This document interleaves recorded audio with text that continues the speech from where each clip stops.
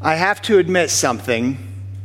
When I was younger, I used to love Mr. Bean. Yeah, Mr. Bean was an excellent show to watch, an excellent show to be a part of. And he was something that caught my attention every Saturday. You see, Mr. Bean is a series about a character who's always finding himself in awkward situations. It's really about a child in a grown man's body, in solving various problems presented by everyday tasks, like causing disruptions all over the place. Mr. Bean often seems unaware of the basic aspects of the way the world works. And the program usually features his attempts at what would normally be considered simple tasks, such as going swimming, using the television set, redecorating, and even going to church. You see, Mr. Bean taught me something. Complicating the simple, he created interesting conflict in his life. And I think that happens for us as well. We complicate the simple and we create conflict in our life. And sometimes in life, there are just things that should be simple, but they're just not. I mean, seriously, did you ever feel like things that should be simple rarely are?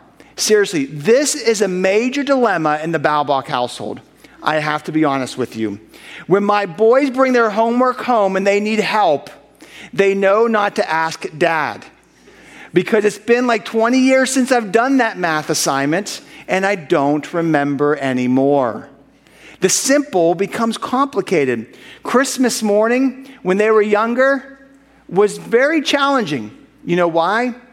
Because every stinking toy our boys would get had to put something together.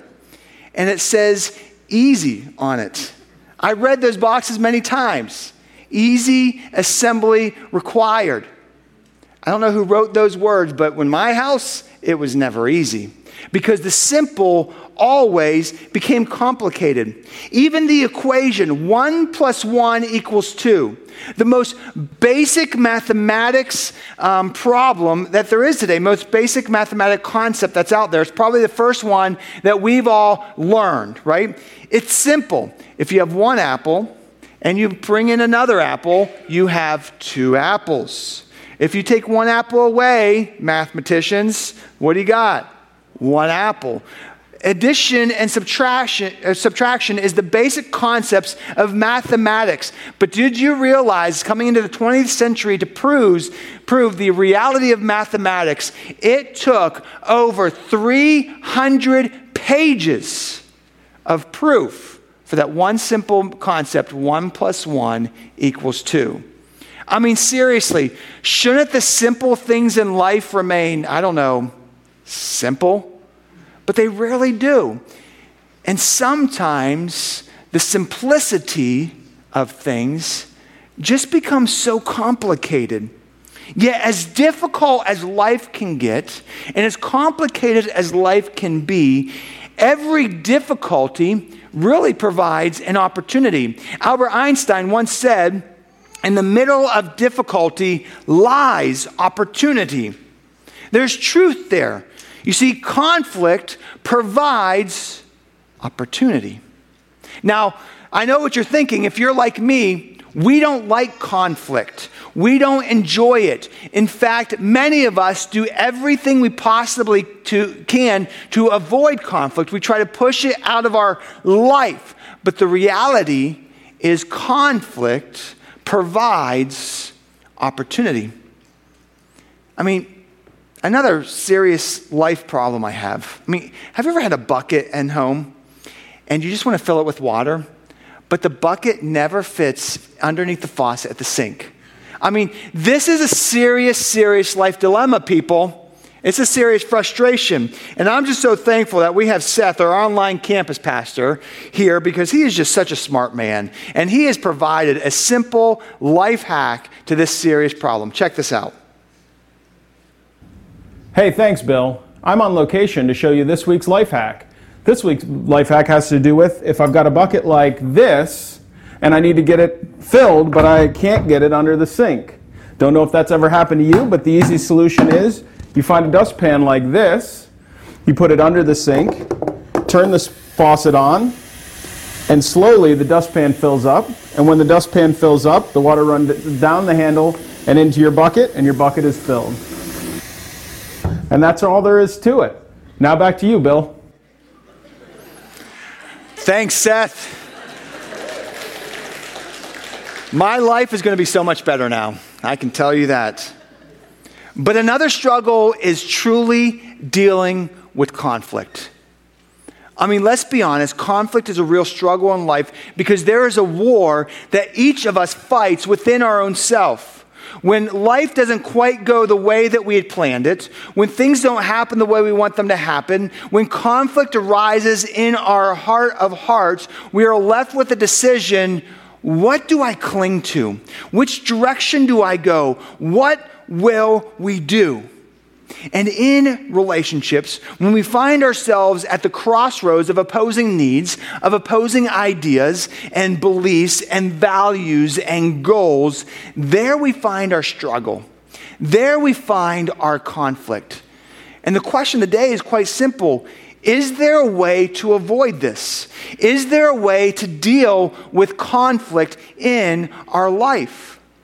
Did you know primarily the Bible is a story about relationships? It's all about our relationship with God and building that relationship, and likewise our relationships with others and building that relationship. From beginning of time, we've seen relationships go through cycles of good times and cycles of conflicts. It's just the reality of life. It's happened with man's relationship with God and people's relationship with other people. And in the Old Testament, there was a man by the name of Moses. And Moses had a significant job given to him by God, and that was to free the people out of the slavery of Egypt and lead them to the promised land. But oh, by the way, there was many years of desert journeying before they got to the promised land. And you can believe me that through those journeys, there were many occasions of conflict.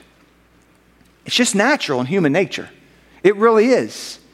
And one in particular conflict that stands out in this whole story of Moses, that stands out to me, is found in Exodus chapter 32. Here, Moses journeyed to the top of the mountain to hang out and speak with God. And while he was at the top of the mountain, all the other Hebrew people were hanging out in the valley at the bottom of the mountain. And it seemed like forever. Now, have you ever had one of those experiences in the waiting room? I mean, whether it's a doctor's office or you're going to get your license updated or whatever it may be, but it just seems like it's forever to get called on. And you're just waiting and waiting and waiting. And nothing seems to be happening in the time period that you want it to happen. And nothing really seems to be going the way that you hoped it to be. You know, it's frustrating sometimes, isn't it? Well, imagine that. And this is what's going on with the Hebrew people at this time. They're having their waiting room experience. You see, they really did not know where they needed to go. They really had no idea what they were supposed to be doing. All they knew, they were simply tired of waiting for Moses to get back down. And impatience festered within their hearts, and conflicts grew. And oftentimes, when conflicts develop, we mishandle them. Which develops more conflict. And that's exactly what happened with the Hebrew people here in Exodus 32. So the question is, how do conflicts generally develop?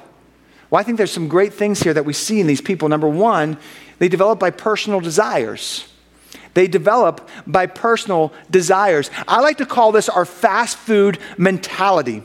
You know, going to the local fast food chain, we like to have our food the way we want it, and we see the commercial of this nice piece of steak between two pieces of bread with a whole bunch of fun on it. And that's what we want, right? But then we wait for our food, and it takes more than 30 seconds. I mean, can you believe that? And then when it finally gets to us, they usually get something wrong. And then what happens when it takes longer than what we hoped it for, and our order comes out incorrectly? You feel it, don't you? You get a little frustrated. Oh yeah, be honest. Because what happens is your desire did not meet reality. And when that happens, conflict occurs. And it doesn't just happen with going to the local food chain, does it? It happens every day in our life. Maybe in our marriage, maybe with our children, maybe with our neighbors or a coworker, whatever it may be, we have within our hearts desires that we want met in a time frame that we want it met. And when those desires aren't met, conflict is created. Look what happens in Exodus chapter 32. Here in verse 1, it says, when the people saw that Moses was so long in coming down from the mountain, they gathered around Aaron and said, come, make us gods who will go before us. Did you see what's happening here at the very beginning of this story? They were not getting what they wanted, and they became impatient. They were tired of waiting. And due to their impatience, they felt that Moses, and by the way, God, was letting them down. And how often does that happen in our life? We feel let down because what we want is not happening. And we begin to put demands on other people and demands on God. And then in so doing, conflict comes. Conflict arises when what we want is not met. Secondly, the second thing that creates controversy is misunderstandings. You know, the development of email, then text messaging, and then social media outlets like Facebook have provided some pretty funny misunderstandings. You know, I found some on the internet that are quite humorous. I saw one that a mom once wrote on her Facebook page, "A long day. Jesus makes things so hard on me." And her friend responded, "Doesn't he? But it's for the best. Just keep it in your heart and keep praying, girl. It will get better. Jesus works in mysterious ways."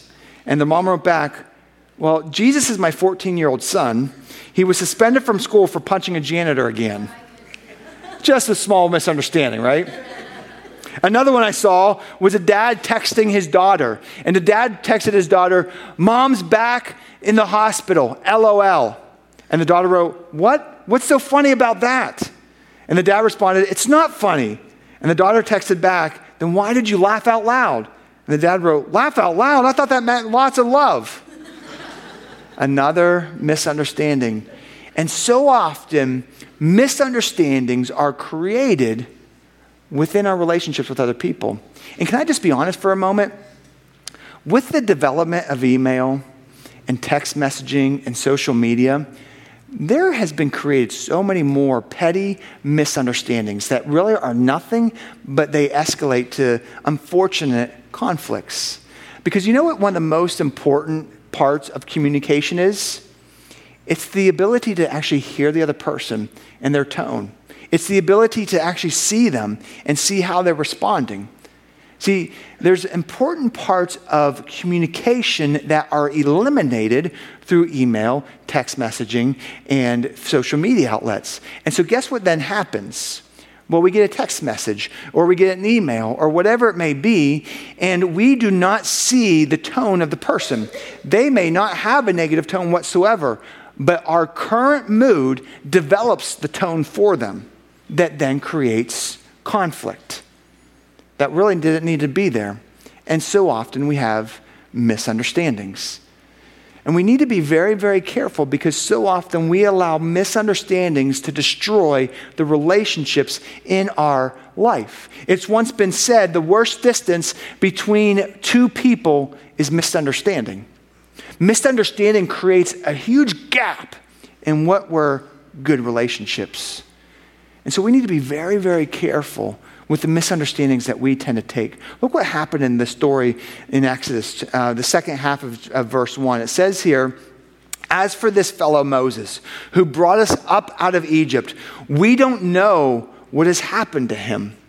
Did you see what happened here? They didn't know what happened to Moses. So reading between the lines, we see that they began to make their decision based on their assumptions. And so often, conflicts occur due to misunderstandings that lead to assumptions that develop a self-made reality. And we have too many people today who are living in their own self-made reality simply because they develop their own assumption based upon a misunderstanding, and there's a conflict that really should never be there in the first place. And so some of us need to be really honest with ourselves and step out of our own made reality and find out, what is the truth to this situation? Is what I'm interpreting real? Because I bet you the majority of the time, it's not. And sometimes it's just a misunderstanding that led to assumptions. And we need to be very, very careful with the assumptions that we develop and the realities that we create. The next cause of conflict that is a problem, I like to call it the don't rock the boat mentality. The don't rock the boat mentality. Now, I don't want to step on anybody's toes right now, but my friends, we have developed a don't rock the boat society. We truly have. This reality has come to life in a television show I used to enjoy watching called What Would You Do? This show, using hidden cameras, observes how ordinary people respond when they are confronted with dilemmas that require them to either do something about it, to take action, or simply walk by minding their own business. And it amazes me when a real dilemma escalates, how many people choose to simply walk by, turn their head, stay out of it, and don't rock the boat. I mean, we use excuses all the time. It's not my business. It's not my problem. It's a free country. It's their own choice. Whatever it may be, we walk this path of, let's just not rock the boat. Let's not create controversy. But can I be honest with you just for a moment? When conflict is developing, we have a tendency, I don't want to deal with it. And so what I'm going to do is I'm not going to deal with it and just hope that it just goes away. But you know deep down in your heart, if you don't deal with it, it doesn't go away. Do you know what it does? It just festers and it festers and it grows until eventually it becomes this huge explosion. So let me ask you this question. Would you rather deal with the conflict in your life and in your relationships in the explosion time, or when it's not quite a big deal yet? See, you can't avoid conflict. Conflict happens, and we need to learn how to deal with it. Now, in the story in Exodus chapter 32, Moses had a right-hand man. His name was Aaron. Aaron was the guy that God gave to Moses to help lead his people, to be his sidekick, to be his co-leader in this endeavor. And while Moses was on top of the mountain, it was Aaron's job to continue to lead the people and keep them on the right path. But look what happens with Aaron in this story, verses 2 through 4. It's written, Aaron answered them, "Take off the gold earrings that your wives, your sons, and your daughters are wearing, and bring them to me." So all the people took off their earrings and brought them to Aaron. He took what they handed him and made it into an idol cast in the shape of a calf, fashioning it with a tool. Then they said, "These are your gods, Israel, who brought you up out of Egypt." Do you see what happened? Aaron chose in this moment to not rock the boat. He did not want to deal with conflict, and so he became passive. And Aaron simply gave in to their demands. He gave in to what they wanted. And in so doing, he created a much, much bigger problem than what already existed. And sadly, too many Americans have become pretty passive in their lives because we don't want to rock the boat. We look the other way. We adjust our moral code of what's right and wrong so that we can just try to keep the peace. But that's not real peace. It's just developing conflict down the road. All you're doing is kind of pushing it further along to deal with sometime later on in your future. Don't look over the obvious. Jot this down. Mishandled conflict sabotages healthy relationships. Mishandled conflict sabotages healthy relationships. Whether we're focusing on ourselves and what we want, whether it's simple misunderstandings that escalate, or simply an attitude of passivity that just develops within our heart into a bigger problem, it sabotages healthy relationships. And a relationship that could have been really healthy and grown stronger and better has become destroyed and no longer exists. And sadly, I see too many relationships destroyed because conflict was not dealt with correctly. Conflict was not dealt with in a right way. And in Exodus 32, we see the consequences to mishandling conflict. Look what happens in first it separated their conflict with God, their relationship with God, it separated their relationship with God. And look what God says in verses 33.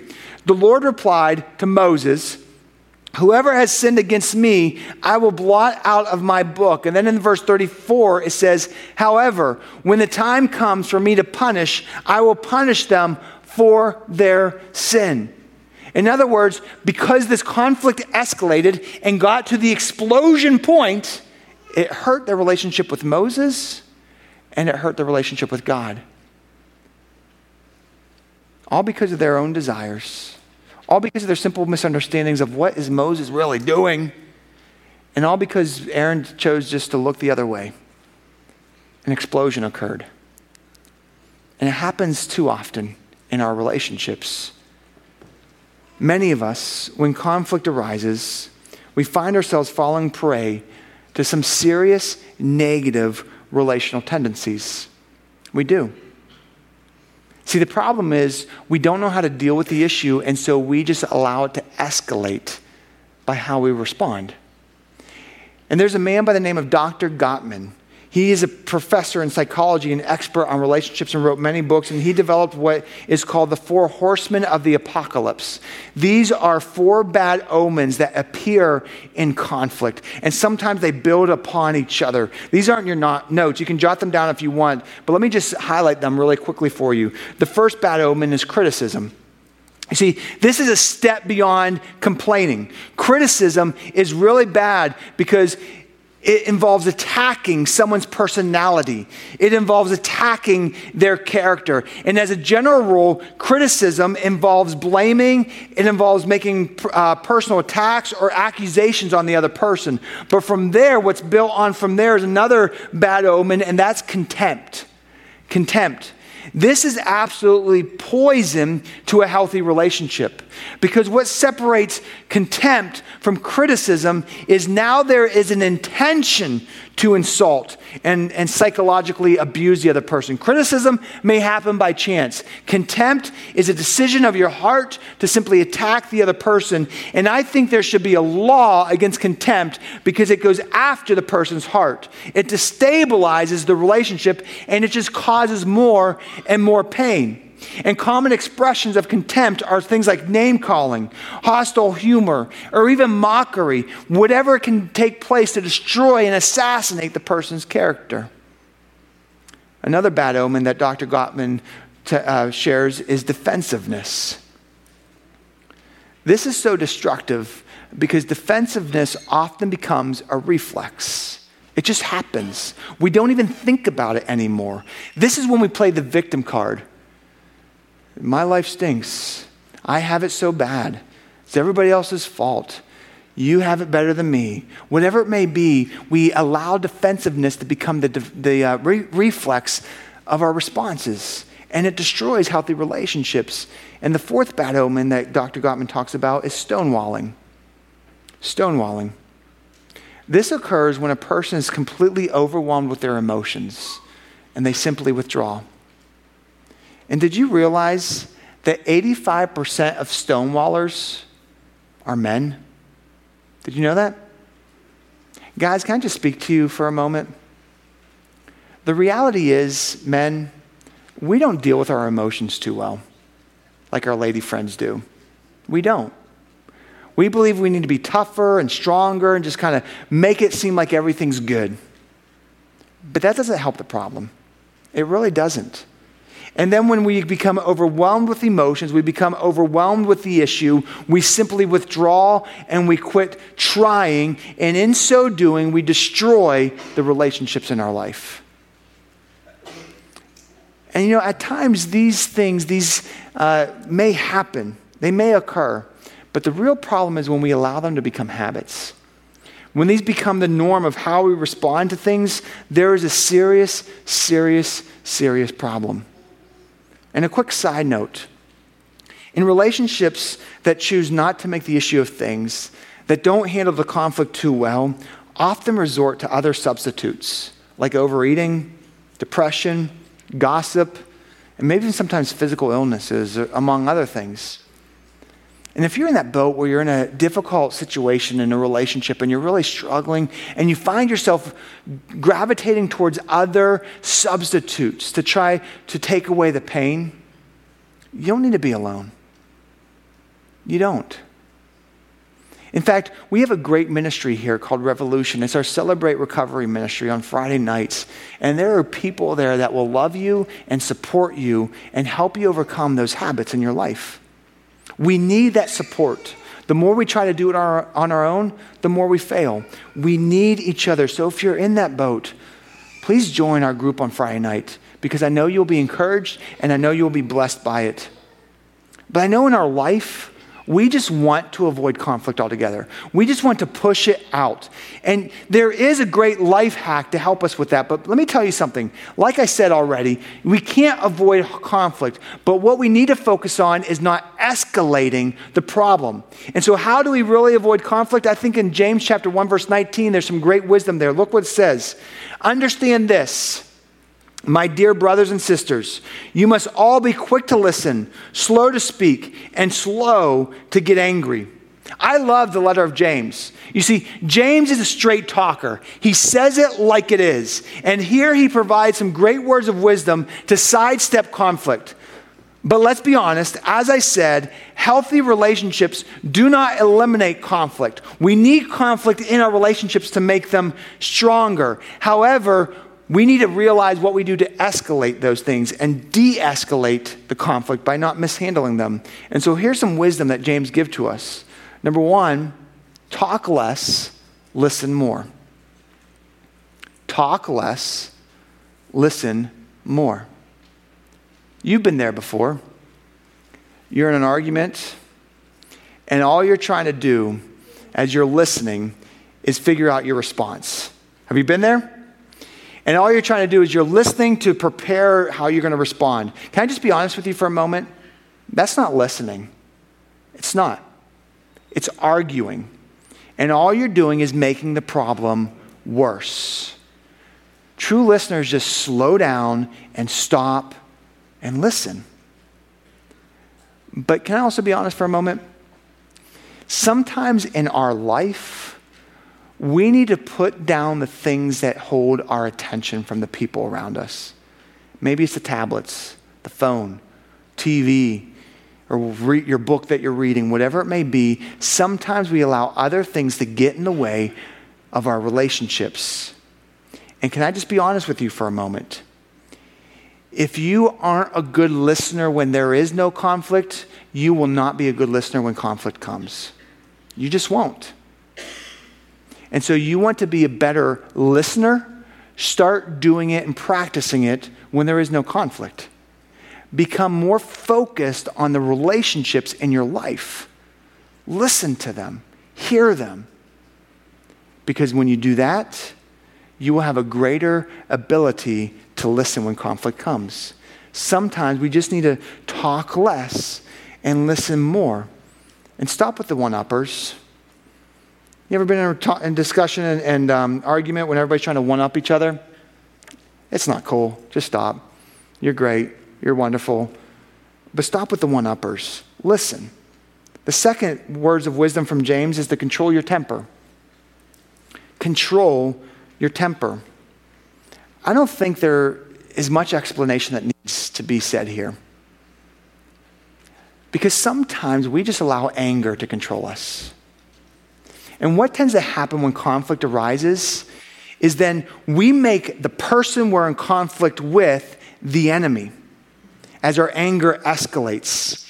And let me just be honest with you for a moment. That person is not your enemy. They are not. The enemy is Satan and the force that's trying to tear apart the relationship. The enemy is what is causing the conflict. That's what needs to be dealt with. That person in front of you is not your enemy. So stop making them your enemy. Control your temper. Don't allow anger to reign. You know, sometimes in our life, we give our children the timeout rule. And for adults, we need that sometimes too. So do me a favor. When you're in conflict and you feel your anger boiling up, you need to time out. So go walk away, count to 10, 50, 100, or 1,000 if you need to. But get away from the situation, cool down. Because let me tell you something. In conflict, if you allow anger to win, you never win the conflict. Because winning is not winning the argument. Winning is resolving the conflict. That's the win. So realize what the win is. And resolve the conflict and don't allow anger to control you. Because the truth is this, mishandled conflict creates lots of burdens in our life. On the flip side, jot this down, conflict dealt with correctly can strengthen relationships. Conflict that's dealt with correctly strengthens relationships. It's written in Proverbs chapter 27, as iron sharpens iron, so a friend sharpens a friend. Do you hear that? Iron sharpens iron. But what do you get when you rub iron together? You get a spark, don't you? What this verse is saying is that the creation of sparks sharpens iron. The sparks are needed. Likewise, in the midst of healthy conflict, relationships are strengthened. Don't miss this point. You will not avoid conflicts in your life as much as you want to try to. You will not.